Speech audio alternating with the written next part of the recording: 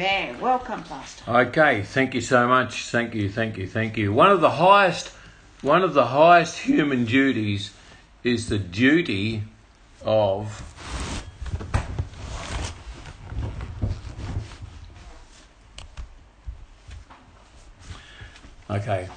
One of the highest duties is the duty of encouragement. It's easy to pour cold water on people's enthusiasm. It's easy to discourage others. The world is full of discouragers, believe me, folks. You know it's true. But we have a Christian duty, and that is to encourage others, to encourage one another. And many times, a word of praise or a word of thanks or a word of appreciation or a cheer has kept people on their feet. I want to read to you tonight Romans chapter 1 verse 12, and it says, that is, that you and I may be mutually encouraged by each other's faith. Have you ever been encouraged by someone's faith? Man, we do it every Sunday in our church. We have a sharing time. People share what God has been doing, so they're sharing their faith, and we are getting encouraged by other people's faith. It is awesome. And as Christians, we are called to encourage one another. Friendly intercommunication hones the personality. Yes, it does. It's not about you. It's about God, and it is about others. Yes, sadly, too many people are focused on themselves, their own ideas or their own idealistic programs or whatever, and it's all about personal gain and climbing the social ladder, climbing the corporate ladder. But folks, if you want to get on good with Jesus, you become a servant and he will raise you up. You don't have to climb. God will do the raising up for you. It's so true. It used to be common to see the host of the table sharpening the carving knife. Yes. And drawing each side of the cutting edge against a hardened steel rod with fine ridges. Just as the action of iron against iron sharpens, so the interchange of ideas among people makes them more acute in their thinking. Sharing each other's opinions helps us broaden our view, and asking questions sharpens our wits. Proverbs 27:17 says, as iron sharpens iron, so one man sharpens another. As Christians gather for fellowship, they share. Yes, they share. They share revelations of Scripture. They share last week's teaching. They share the latest testimony. They share a word from the prophet. They share how much Christian music has spoken to them. That's what Christians do. They share the love of God. And we should be getting into that. Let iron sharpen iron, and so let a person sharpen their friend. The idea is that people grow from the interaction with one another.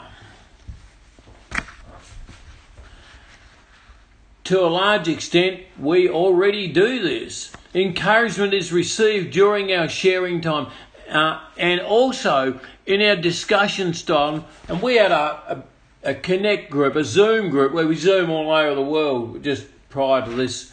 And we talked about, everybody shared how they had been sharing with others. And it was really good to hear some fantastic testimonies. So, in our discussion style home groups, we also, through the calling, we also share through the calling and visiting of each other. And this is a good thing, because iron sharpening iron goes on to build the body. Yep. We're called, folks, to encourage one another. That's a calling, part of our calling, encourage one another. That's what we're called to do. If you want to note Paul's humility and graciousness, He was not above being helped by other saints. Can you receive help and encouragement from other saints? I hope so, because that's what it's all about. Paul is talking about ministering to one another. Remember that ministry is serving within the church structure. We've been given spiritual gifts, and God expects us to use them both within the body of the church and also outside of the church. Yes, folks, this is the revelation of the day. Your spiritual gifts are to be used inside the church and outside of the church building. In fact, the majority of our ministry should be outside of the building. Do you think sinners, unchristian, non-Christian people are going to walk through the doors of your church? Well, think again, brother and sister, because they will not. Some might, but not many. We've got to get out there, share the word of God, share a testimony, pray with them so they have their own testimony, and then they will come through the doors to be discipled. That's how the process works.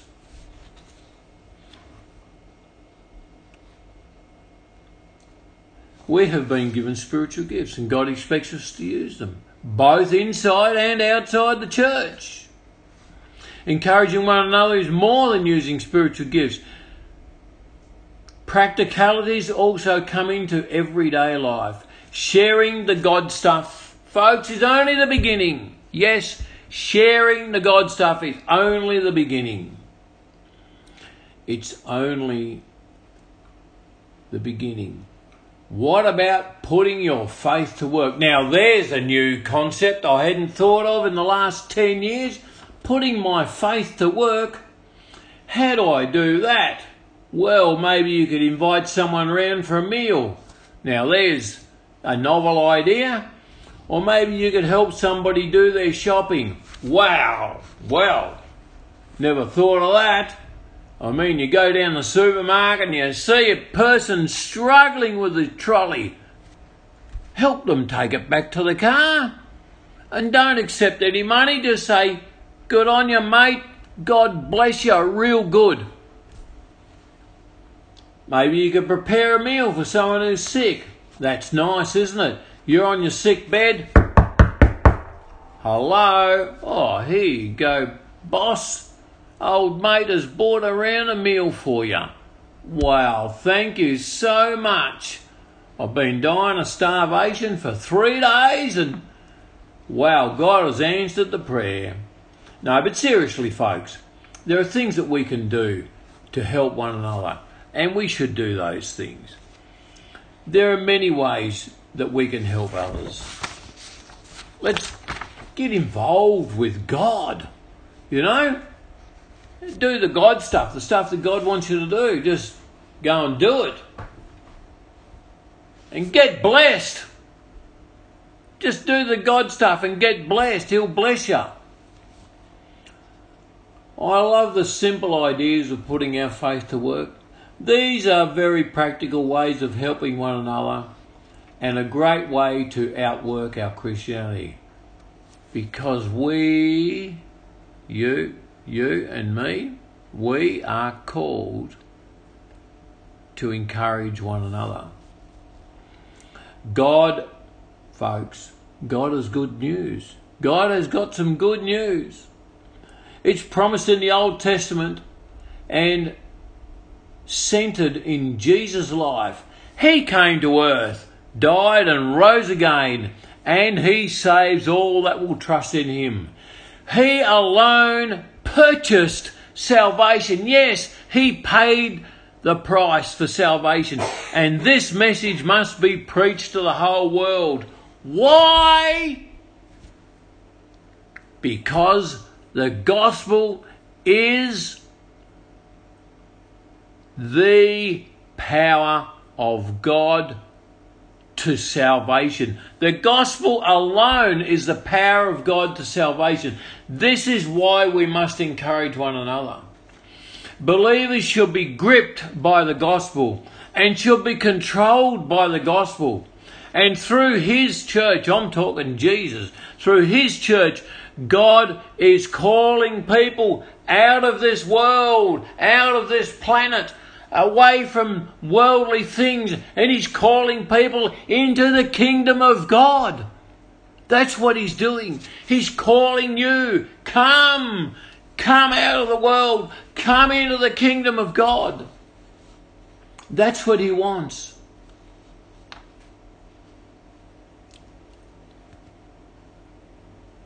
Are you the church?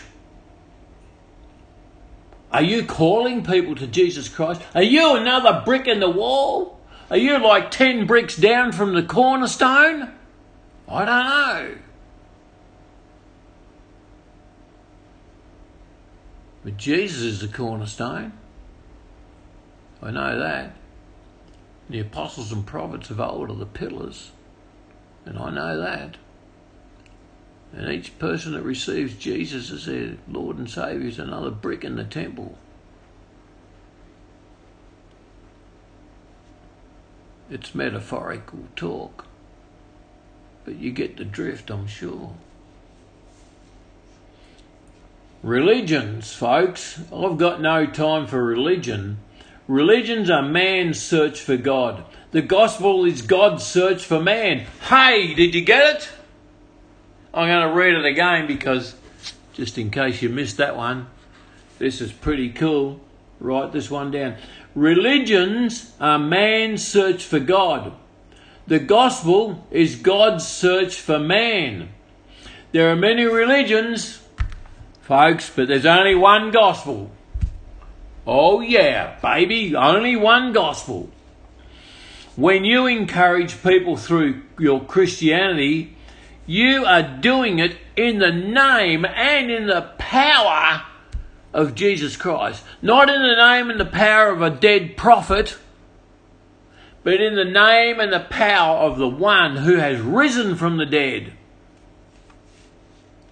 Jesus.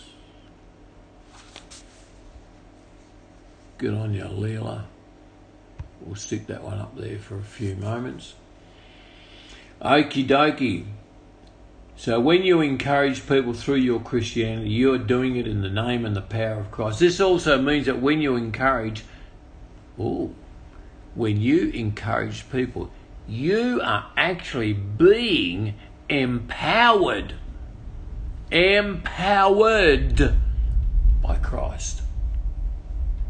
When you encourage people, you are being empowered by Christ. Have you ever considered that you, a believer, being empowered by Christ, could go up to someone and bring them encouragement that helps to build in them a healthy view of Christianity and helps to deepen their relationship with God? This is our call. We're called to encourage one another. All right, let me wrap it up. Summary. Iron sharpens iron. Help one another. Encouraging one another. I'll run through them again. 1. Iron sharpens iron. 2. Help one another. 3. Encourage one another. Let me finish up with a scripture from the book of Hosea 11:1-4. In this passage, God reveals himself as a father who is tender, close to his children and sensitive to their needs, teaching, encouraging, helping them. Growing up is not something that God leaves to chance. Growing up is not something God leaves to chance. God doesn't do chance. Okay? God doesn't do chance. God is directive. Goes straight for the heart. As children, we also need to teach, help and encourage one another. Not in our strength, but in His. Not in our strength, but in His. When Israel was a child, I loved him out of Egypt. I called out of Egypt, I called my son. But the more I called Egypt, the more I called Israel, the further they went from me. They sacrificed. I can't even read it, it's too far away. They sacrificed to the boats and they burned incense. The Baals, they sacrificed to the Baals and they burned incense and to images. Was I who taught Ephraim to walk, teaching them by the arms? But they did not realize it was I who healed them. Lead them with the cords of human kindness, with the ties of love.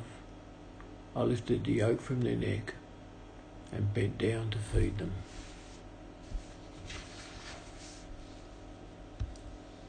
That's God, folks. You want to know what the heart of God is? You go and read Isaiah 11:1-4. You'll see the heart of God. So as Christians, we also need to reach, teach, help and encourage one another. Not in our strength, but in His. Take that model that you've seen of God. Take the model you know of Christ. Man, who preaches and feeds people fish and loaves from a kid's lunch? Is it only someone with a beautiful heart that does that sort of thing? I mean, do you make a meal for people? I'm not saying you have to make a meal for thousands, but you can make a meal for one or two. Man, that's what Jesus did when He preached. And you know what we do in our church? We have a luncheon after church. We preach, then we have a feed. Is it not a biblical concept? Hello? Of course. Fellowship, encouraging one another, building one another up. Iron sharpens iron. I am weak, says Ernie, but thou art strong. Help and encourage one another, not in our strength, but in His strength, says Leela. It's a quote from somewhere in the scriptures. So take it on board today, folks. Think about it. Go encourage someone. Give someone a call. Go for a visit. Share a prayer. Or pick up your ukulele and sing the scriptures to them. Okay? Let's pray. Father, we thank You for tonight's message. We thank You that we're able to encourage one another. And I pray, Lord, that we do.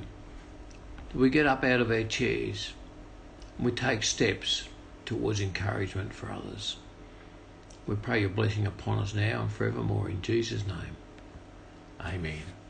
Thanks for listening to a Wattle City Church podcast. If you download the Anchor podcast app and type Wattle City Church into the search engine, you can listen to more and great podcasts from Wattle City Church. Thanks.